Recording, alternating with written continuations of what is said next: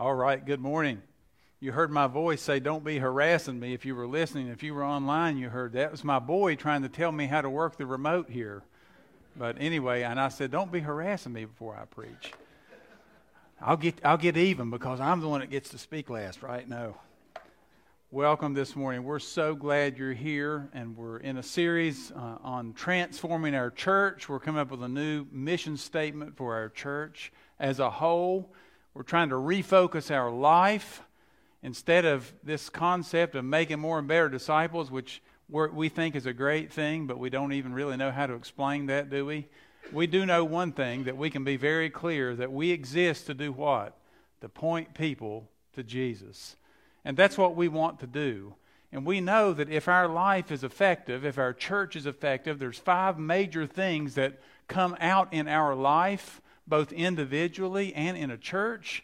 And we've been talking our way through these. Last week we talked about love.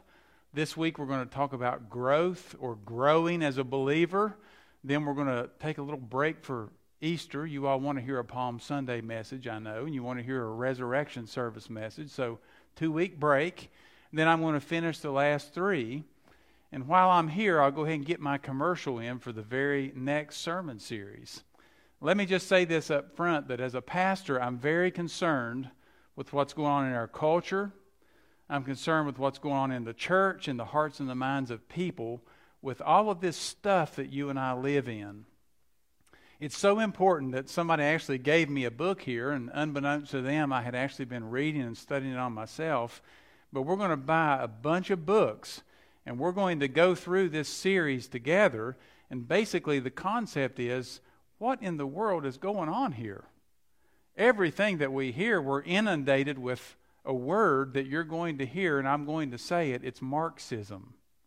Do you understand what Marxism is? Do you understand what is being taught in universities today? I mean, I have kids in college, and I read their assignments. Marxism initially started off as an economic, somewhat, thing that to turn equality. But Marxism has now been taken and extracted from the economic side, and it has been turned into cultural Marxism. Now, do you understand what that means? If you don't, let me just give you a couple of terms. Critical race theory has come out of cultural Marxism, and it's infiltrated itself all the way down into the curriculum of children. It's filtered its way all the way onto your TV screen so that everything you hear and see is seen through the lens of cultural Marxism. And Christians are sitting back like someone who's opened their mouth and being hit with a fire hose. We don't have a clue what in the world to do. It's like it's come from nowhere and we're pinned up against the wall. And my responsibility as a pastor, used to, people would look to a pastor to say, what in the world is going on, Pastor? And how do we live in light of what's happening here in a way that honors God? My job is not to try to save the culture. Okay? That is not my job. My job is to try and help the church. We need help. And so in several weeks, we're going to address this, and it's going to be several weeks to get through it because we need time to process this and figure out what's going on and how we are to respond. I mean, God does not want us just to sit and do nothing. We have a response and a responsibility. And as a matter of fact, let me say this so boldly, that the church of Jesus Christ is the only one who has the answer to this. Congress doesn't have it, folks. The White House doesn't have it. Neither does the town hall or the town council or anybody else. They don't have the answer. We are the ones that have the answer. And can I go ahead and give you the answer? His name is Jesus. You say, well, if he's the answer, why doesn't he fix it? Come up real close. Because you and I have failed. The church has been hamstrung. We are not effective, folks. Listen to me. We are not as effective as we could be. We could be much more effective. But let me tell you what's happened in the church. Instead of the church speaking out against this, it has embraced it. And now it is spouting it. And we're going to have a religious Marxism before long. So Lord, help us, okay? You didn't ask for all that, did you? I'm just telling you what goes on in a pastor's life.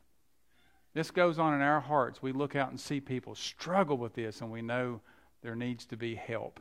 So help is coming. Help is coming. But we need to talk today about growth in our spiritual life.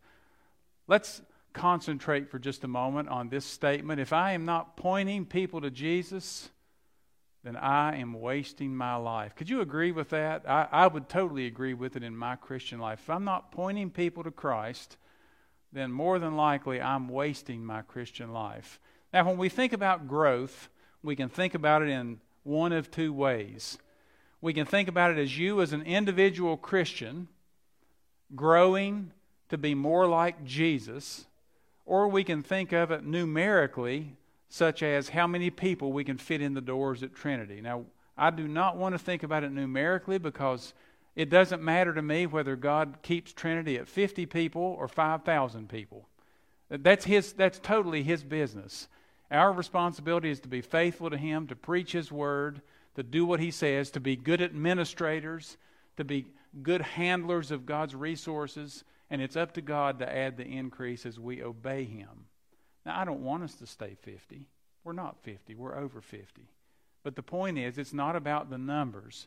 It's about your life being changed to be more like our Lord. And if that's not happening in your life, today's message is meant to help you so that you leave here changed and you can get a new step in the right direction. So our goal is to help you as an individual grow in your relationship to Christ so that when you come here in this church, you are like a magnet. You know what a magnet is when you put it right in the middle of a group of metal, right? It just pulls the things to it. People want to be like you. They know that your life has been transformed, and they see that and they want to be like you. This is our goal and our prayer and our desire here is to have a healthy group of believers who can point people to Jesus and love and grow and connect and serve and reach. So how do we do this? What is the goal of our growth? I've said this before. It's to be changed into the image of Jesus Christ. Romans chapter 8, verses 28 and 29 talk about God's plan. God foreknew us. He predetermined. He predestined. By the way, the word predestined, predestination, always in Scripture has to do with a believer being turned into the image of Jesus.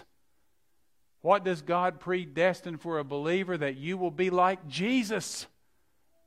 Are we like Jesus? That's what God is predetermining. That's what He's predestined.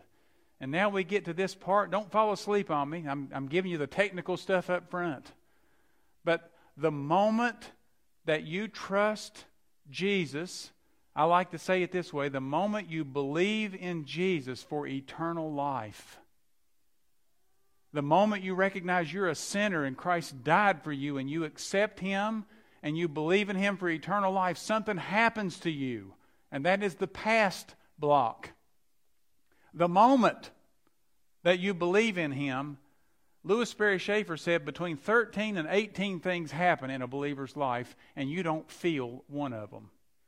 They're all positional truths. They happen in the courthouse of God, in the courtroom. The moment you believe in Christ as Savior, one of the things that happens is you are declared righteous by God. A second thing that happens is you are imputed, you are given Jesus' righteousness. What does that mean? Not only are you forgiven of your sin, but you are given righteousness. You say, well, I didn't feel that. No, I didn't either. But this is positional truth. So when you believe in Jesus for eternal life, this and a whole list of other things happen to you that you don't even know about, do you? Baptism of the Spirit. The Spirit places you in the body of Christ. I could go down a whole list. But that's past truth. We call that positional truth. That is truth that is founded and grounded in the Word of God. Listen to me, believer. Are y'all paying attention to me? if you don't understand those basic, fundamental truths of the Christian life, and you don't have the assurance of salvation, the assurance of forgiveness, the assurance of God's presence, if you don't have the assurance of answered prayer, if you don't have those assurances in your life and you don't know what God has done, you're going to struggle growing as a believer. One of the reasons God gave us His Word is so that we would know who our Father is. We would know who our Savior is and what He's done for us. You know, if you're a child, you want to know what the family has done, right? You want to know who your Father is and who your Savior is. The problem in our Christian life comes from the moment we trust Christ, now our daily growth. I like to put the arrow right here because our present life is a crazy life. In other words, we are not exempt from pain, problems, sin, sickness, failure. We are not exempt from persecution. We are not exempt from tornadoes, natural disasters. If you want to go down the list, we are not exempt. And the problem comes is living the Christian life with all of that information I shared that is truth about our past, how that works its way out in our daily life. I mean, listen to me.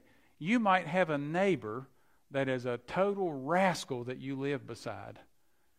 Now, how do you deal with that? I have talked to people who don't even like to go home because of a thorny neighbor. Well, either you move or you learn to be so nice to them they can't be mean to you anymore. But there are things that happen in our life that cause us struggle. This morning in the early service, I let the audience start yelling out things that caused us to struggle in our growth as believers. And some of those were indifference, just blasé. Another was situations, circumstances in life, like I just talked about, a neighbor, or perhaps somebody dies in your family and you get mad at God, you don't understand what God's doing, or you lose your job and you don't understand why God let you lose your job, or your house, something happens to it, and all kinds of things, and people struggle trying to figure that out. But now we come to this huge dilemma. What do we do with that? What do you do? How do you continue to grow as a believer so that you look more and more like Jesus when all of these things happen? One of the best answers that came that was a hindrance was control. And I really like that one. Sean, you get credit for that one, control. What that simply means is, one of the reasons that we don't grow as a believer is we are unwilling to give Jesus full control of our life. Now, I'm going to say this, folks, and it's hard. Jesus said, if you want to come after me, you need to know this. If you want to follow me, it's hard. Foxes have holes, birds of the air have a nest, but the Son of Man has nowhere to lay his head, because I'm following my Father. And if you want to follow me, it's tough, so you better think about what you're saying. But one of the things that causes believers not to grow is this separation. It's a whole message between the difference between believing on Jesus for eternal life and making Him Lord of life. Now, some people would say that those two are one, and there's a big argument in theology about lordship salvation, and I'm not even getting into it. Here's what I'm going to tell you from my own personal experience. There was a time in my life when I trusted Jesus for eternal life to forgive my sin, but I had not made Him Lord over my life. Are you hearing me? In other words, I had not got to the place where I trusted Jesus enough to say, Jesus, you have all of my finances. You have my house. You have my career. You have where I live. You have who I marry. You have everything about my life. I am totally giving it all over to you. I'm trusting you for direction. I see myself as just a channel, and you are funneling things through me, and I am simply a channel. I am a funnel passing from your hand to my hand into whoever's hand. And Lord, you direct my life. Now, I'm going to tell you something, folks. That's hard. And as a young believer, let me go and give you some stuff. I didn't share this with the early service. As a young believer, after I had accepted Christ and started studying for seminary, this is when transformation started happening in my life. I knew I wanted to go to Bible college. Knew I wanted to really get serious with God. No matter what it took, I was willing to make it right. If I had offended somebody in the past, if I had done something wrong, I didn't care. Point out my sin and I would make it right. God had totally transformed me. And I remember what that was like. And I tell you, if you've ever had a Christian experience like that, when you know that you're right with God, oh my, how it energizes you. You know it's not about you. It's about God pointing out ugly in your life and you being willing to cooperate with the Holy Spirit and make it right. This is where we struggle. Now listen to me, folks. Control of our life is an issue that every believer struggles with.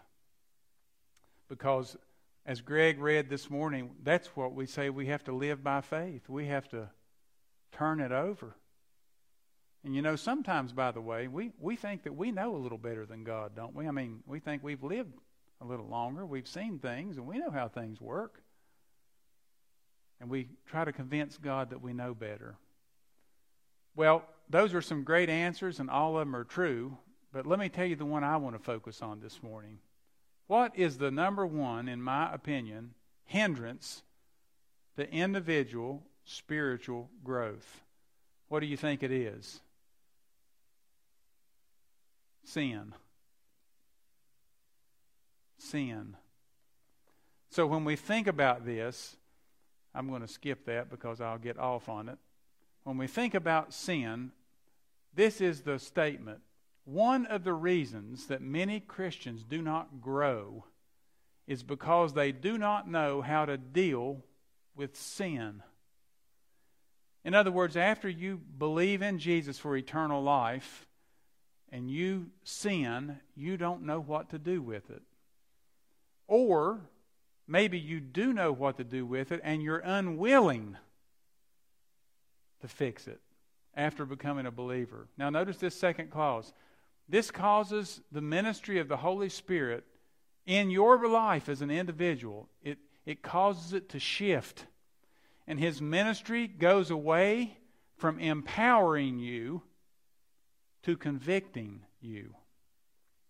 You see, I said this a week or so ago. A lot of times believers don't understand the role of the Holy Spirit in our life. We don't understand this. And the Holy Spirit's role now changes from empowering and equipping to convincing and convicting. And the Holy Spirit is waiting for you to respond by confession and admission before He cleanses and restores.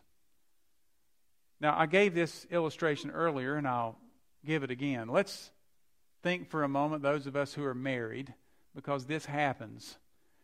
Every married couple argues. Okay? We all have disagreements. Please, if you have this mirage in your life that you are going to either get married and you're so in love you're not going to argue, or you look around at people that you think are so spiritual and godly and they don't ever have a disagreement or an argument, please, please, for the sake of Christ, erase that and get it completely out of your memory. You have two people who are both, are you ready? I'm going to offend you this morning, who are both sinners to the core and rotten to the core, two sinners who come together and live in the same house to be one, both want their own way, and both have to now cooperate. Now, the wonderful thing about being a believer and being married is we have the Holy Spirit living inside of us to empower us and enable us to have unity. But I want to give you an example, and this is a real life example. Let's say that the man and the wife get into an argument, and they carry it through the evening and get into the bed. And they're laying there in the bed, and the believing husband and believing wife, they're getting ready for church tomorrow, by the way. And as they lay there, this man begins to think to himself, I'm the man of the home. And even though I don't read the Bible to my family and do everything like I should, I know I'm the spiritual leader and people look up to me. And me and my wife got into it today, and it was over something really silly, but because I wanted to win, I didn't give up. I really do think I was right, but the problem was I overstepped the bounds, and I went too far, and I totally offended her, and she's the one that's wrong. And I know I should say that I'm sorry to her and make things right, but I'm waiting on her. She's so arrogant and proud, she won't do it. She's laying over there knowing it. And the Holy Spirit starts saying to us, not audibly now, not audibly. You see, you're trying to pray to go to bed. The Holy Spirit's saying, you humble yourself. It's not about who wins this argument. It's about unity in your home and not letting the devil sleep in your bed tonight. Humble yourself, lean over and say, honey, can I have your hand for a minute? We got into an argument today and I was wrong by the way I treated you. And I want to ask you to forgive me. Please forgive me. Now, as a man, it's up to your wife to forgive you. She either forgives you or she chooses not to. You can't change that. That's totally up to her. But as a man, that's your responsibility to do that. But let's say, for instance, that you sit there in the bed and you, as my dad used to say, stub up. I'm not going to do that. I won't do it until she does. Did you know that as a married couple, if you think I'm making this up, you can write down Ephesians 4:28 through 32. If as a married couple you fail to get that right in your life, the text in Ephesians 4 says that you give Satan a foothold. Do you know what a foothold is? It's something like a step. It's something like where a dog or an animal can dig its way down. A football player, when he's getting ready to get in a three-point stance, he gets his foot and he's getting him a place where he can get some traction. Now, are you listening? If we don't confess and we don't restore our relationship, we are allowing the devil to get in a three-point stance and dig in and get ready to hit us. Now, I'm going to tell you something else that happens in the Christian life that we don't understand, and that's this. If we push that to the side and we fail to deal with that, that is buried, but it's not forgotten. Did you hear me? And in lots and lots of marriage counseling, you can find things that are buried way back. You all remember the old country song Randy Travis used to sing? Digging up bones. Digging up bones. Consuming things that are better left alone. I don't even want to remember the rest of that. Why do we remember? Anyway, digging up those old things that are never forgotten, never dealt with, or never forgiven. Now let me come to the Christian life and tell you how that applies. When we do that in our life, whether it's conscious or unconscious, are you all hearing me? The Holy Spirit begins to convict and convince in our life. And when we know that we should do something, and we willingly or stubbornly say no to the Spirit, His ministry changes from empowering us and helping us grow and mature. His ministry changes to convicting. And what does convicting mean? Convicting means He begins to show us our sin. He begins to let us see that we're not right with Him. Are you all hearing me for a minute? We don't enjoy church like we used to. We become critical. We become self-centered. We become everything is about us. I hope y'all are hearing me. This is so true. And the joy of our Christian life is not about Jesus or pointing people to Jesus anymore, it gets completely off focus. All because of failing to deal with sin. Now, I have known Christians before, and you have to hear me. I have known Christians before who have had walls of sin in their life that they have failed to deal with. They have preached sermons. They have sung. They have played instruments. They have taught classes. They have led groups. They have done things like you could not imagine. And it was nothing but a facade. They did not deal with sin. I know it because they told me.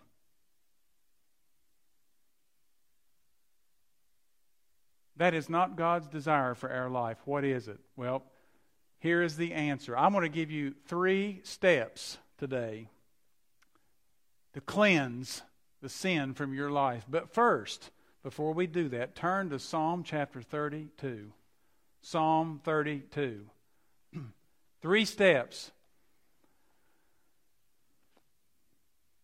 This lays the groundwork for the steps, okay? Are you there this morning? You say, well, he finally got to the Bible. Yeah, I did. But I'm going to tell you something. This is good. Are you ready? Okay, here we go. Blessed is the one whose transgression is forgiven, whose sin is covered.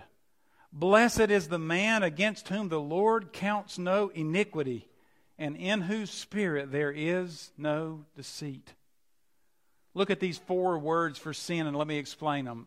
Verse 1, transgressions. This has the idea of disobedience and rebellion toward God. What is rebellion? Rebellion is when you know what's right and you go ahead and do it anyway. Transgression, rebellion. Sin, the second word. Misconduct, faulty action. Sin can be either intentional or unintentional. You see, folks, we sin so much we don't even know it. There are things that we should do in our life that we don't do, and they are sin. There are people that the Holy Spirit puts on our heart to help. There are things that God burdens us to do as a believer, and we know without a shadow of a doubt, God, the Holy Spirit wants us to do that, and we don't do it. That is called a sin of omission. We fail to act. That is the second description of sin. Look at the third, iniquity. Iniquity, it has the idea of wrong or evil. And then the fourth word, verse 2, deceit. I want to spend some time on this because it's so important. Deceit has the idea of inward lies, hypocrisy, or fraud. It has to do with the inner part of the character, the part nobody can see. Do you all remember last Sunday's message when the Pharisee invited Jesus and the woman came and started cleaning his feet? And the text says the man thought to himself, look at that woman. And Jesus, without saying a word, the text said, knowing what was in his heart, he shared a story. Folks, deceit is what is bound up in our heart.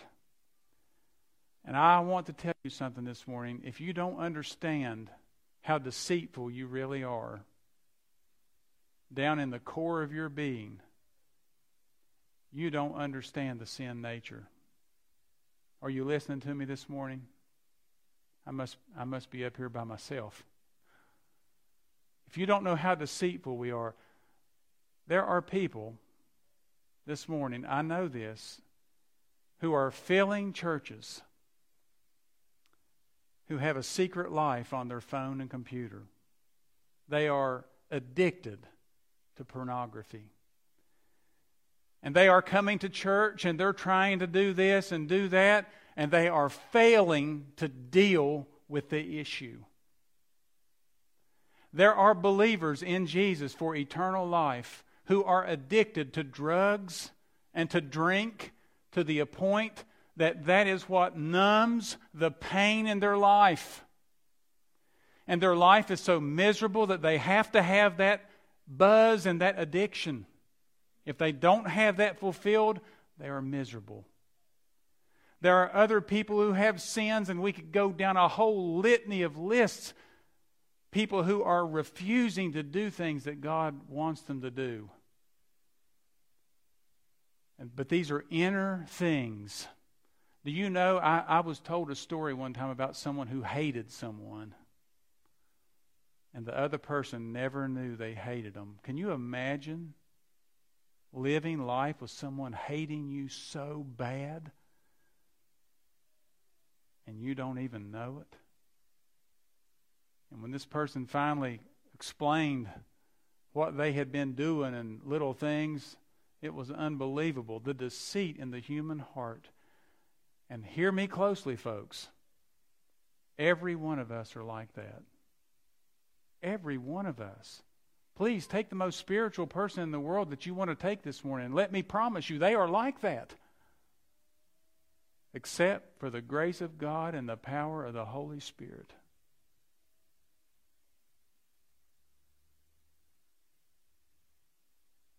Listen to this verse. The heart is deceitful. Our word.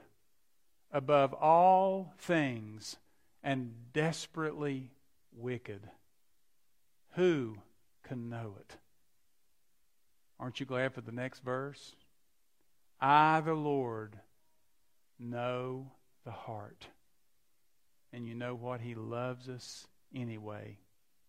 Now, do you see yourself this morning as a sinner who's plagued by transgression, sin, iniquity, and deceit? Now, let me read this again. And this may just make a Baptist go, glory to God. Listen, blessed is the one whose transgression is forgiven, whose sin is covered. Blessed is the man whom the Lord counts no iniquity, and in whose spirit there's no hypocrisy. Blessed is that man. Listen to what David says in verse 3. For when I kept silent, my bones wasted away through my groaning all day long. For day and night your hand was heavy upon me. My strength was dried up as by the heat of summer. I read this past week that 80%, you all catch this, 80%, I don't know if this is true, 80% of all sickness is psychosomatic. What does that mean? That means that the person feels this in their inner being, and as a result of feeling it and thinking it, it is lived out.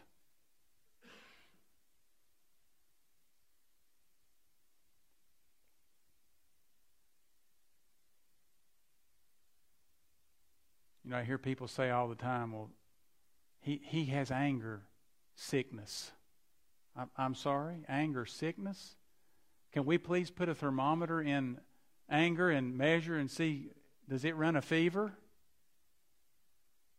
Everything is a sickness today. But can we test it and see, is it in fact a germ?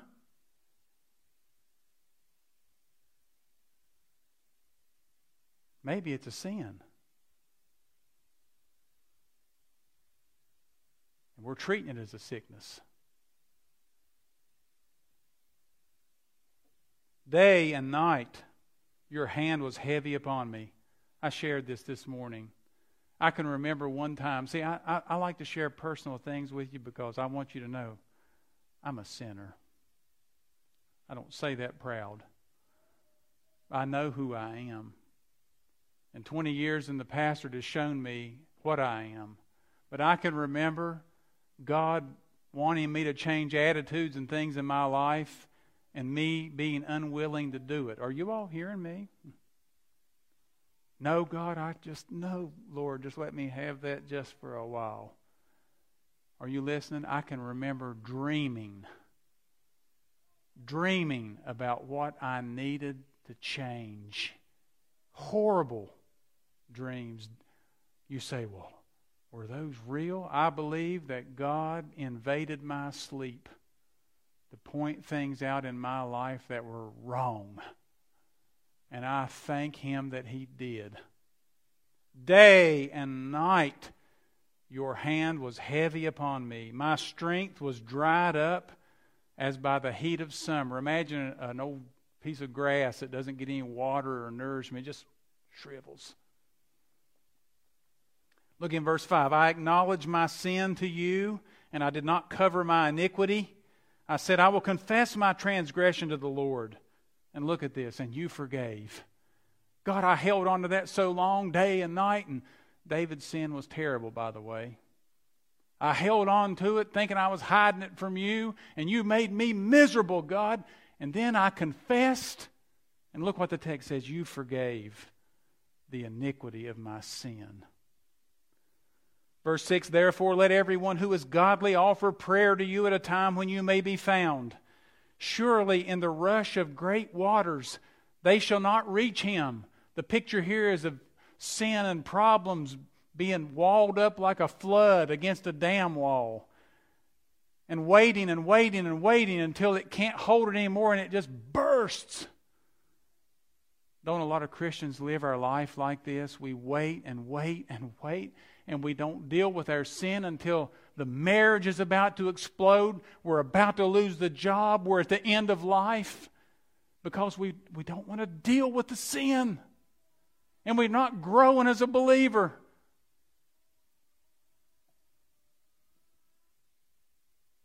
Verse 7, you are a hiding place for me. You preserve me from trouble. You surround me with the shouts of deliverance. Verse 8, now God is going to speak. Some commentators believe David is speaking here. I take this as God. I will instruct you and teach you in the way you should go. I will counsel you with my eye upon you.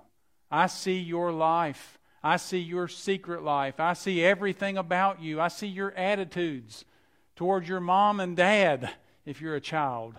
I see your attitudes as a college student. I see your attitudes as a high school student. I see your desires and your longings and your passions. I see those. And I care about you. I will instruct you and teach you in the way. I will counsel you with my eye upon you. What a sermon. My eye upon you.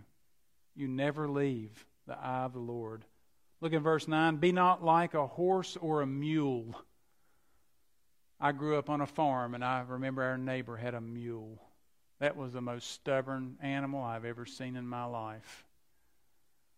That mule was big enough to do what it wanted to do, and stubborn enough not to do what you wanted it to do. If it wanted to eat, it would follow food. If it didn't want to eat, it didn't care what you brought it. You could beat it. You could do whatever you wanted to that mule, and it would stand right there. But one of the ways that you could get it to work was take a shock prod. They have these in the cattle yards, and you give that mule a shot and get back from his feet because he'll give it to you. But you get him in ahead and you put a bit in his mouth and something up around his jaws where you can pull on him and you can make him go where you want. Listen to what God tells us as believers. Isn't it amazing He uses this terminology? Be not like the horse or the mule without understanding, which must be curbed with a bit and a bridle, or it will not stay near to you. Don't be like a mule.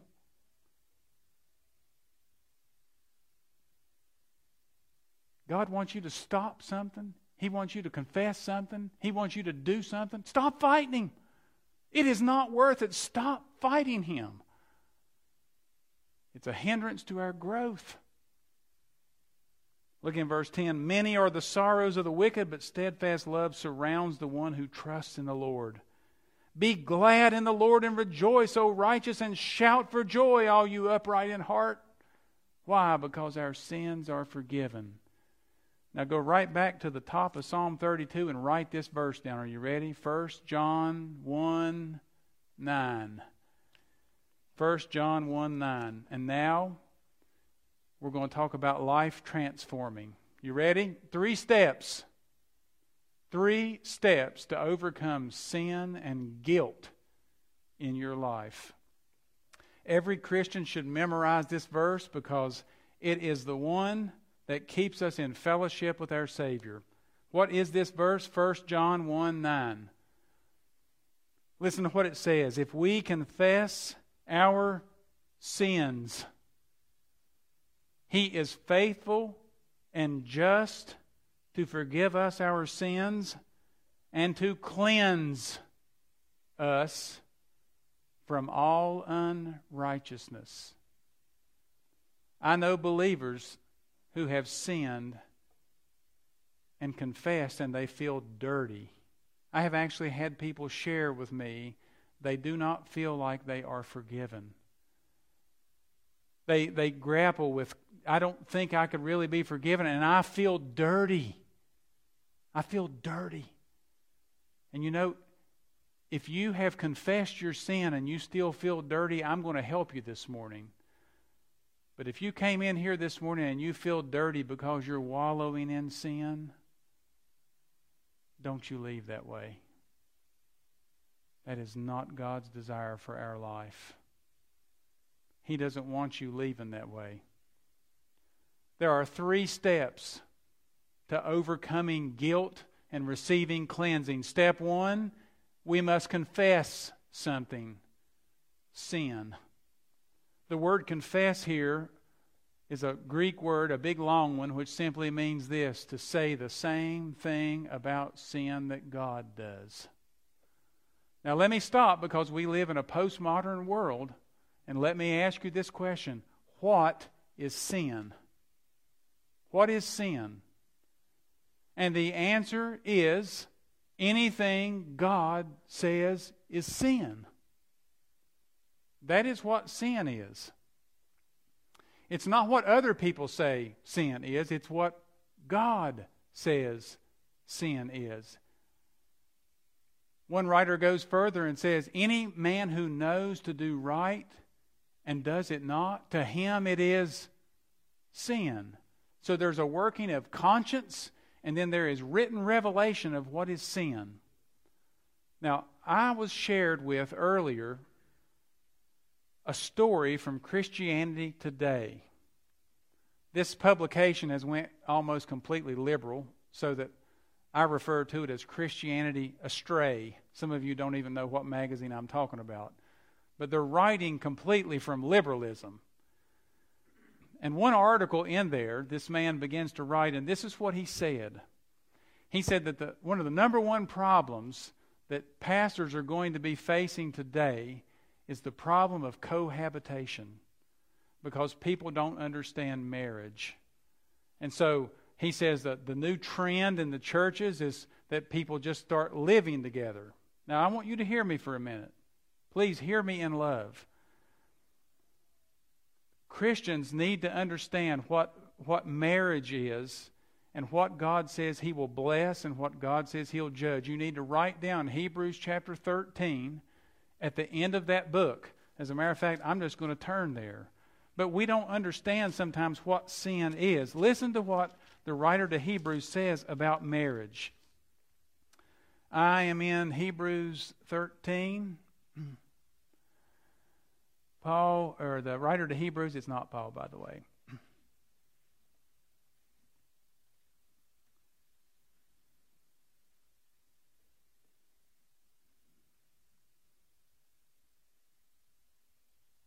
It has left me. Marriage is honorable above all things. Verse 4, let marriage be held in honor among all, and let the marriage bed be undefiled, for God will judge the sexually immoral and adulterous. Now stop right there. Stop. Let the marriage bed be undefiled. In other words, one biological man, one biological woman, that marriage bed is not defiled. Anything outside of that covenant marriage bed is defiled. Are y'all hearing me? Everything outside of that. Now, don't listen to what the preacher says. Read what God says. God will judge the sexually immoral and adulterous. He will judge any sex outside of the confines of marriage. This man in this article seemed to be saying that pastors were either afraid to say this or wouldn't. And I don't ever want you to come to Trinity and not understand what God says is sin and what He will judge and what He won't. And listen to me, folks, I have never seen an op-ed in the Bible where God has changed His mind. And if that makes us intolerant, if that makes me mean, if that makes me whatever, I have to stand before Almighty God one day, and I have to give an account to Him for what I say about His Word and what He says. And I don't mean this in any arrogant way at all, but I am a whole lot more afraid of Him than I am any man or woman alive.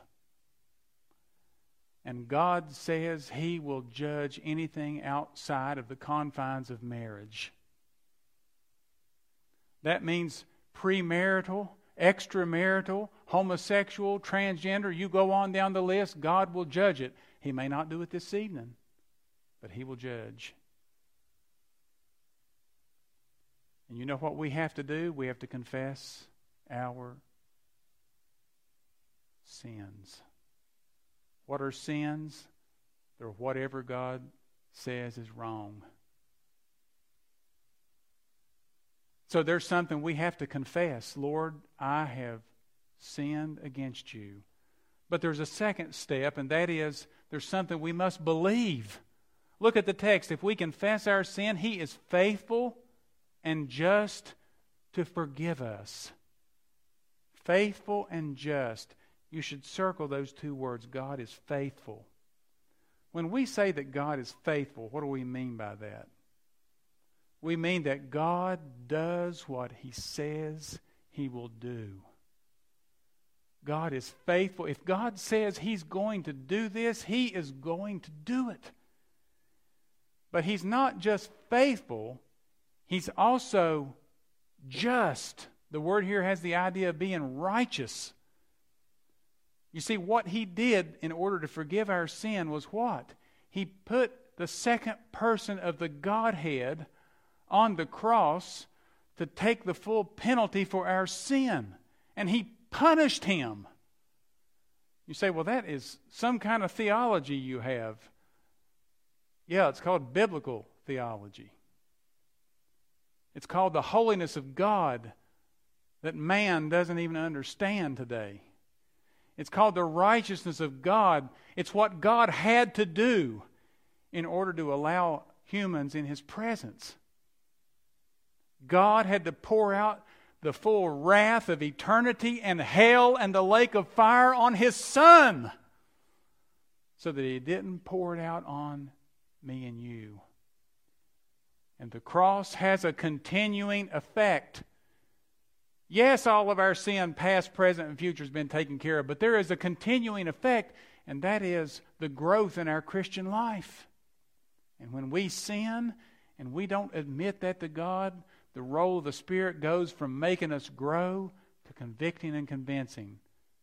But when we confess our sin and we're honest with God and we lay it out there about who we are and say the same thing about sin as God does, what does the text say? There's something we have to believe. He is faithful and He's just to forgive. And when we do that, folks, the third step is we have to receive something. And what do we receive? Well, look at the text. Don't take it from my part. He is faithful and just to forgive us of our sins and to, what does your text say? Cleanse us from all unrighteousness. Cleanse us. You know, I can say this morning on the authority of the Word of God. If you, as a believer, confess your sin to God, He is faithful to forgive. He's just to forgive. And He will cleanse you. You can leave this service this morning feeling clean. But you have to lay it down. You have to confess. You have to let it go.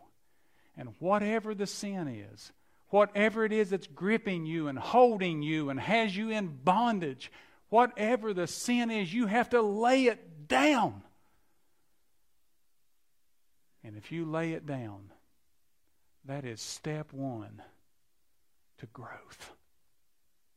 I want you to bow your heads this morning, every head bowed, every eye closed, even those online this morning.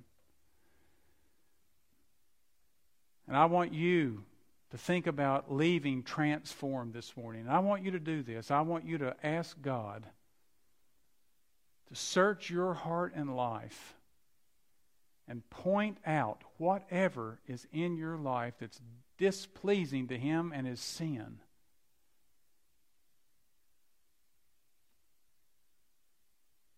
And it doesn't take long for Him to do this. If He's pointed out whatever that is to you this morning and He has made this obvious, maybe it's a relationship you are failing to restore. Maybe it's something that you've stolen. Maybe it's something you've taken. Maybe it's something you are addicted and enslaved to.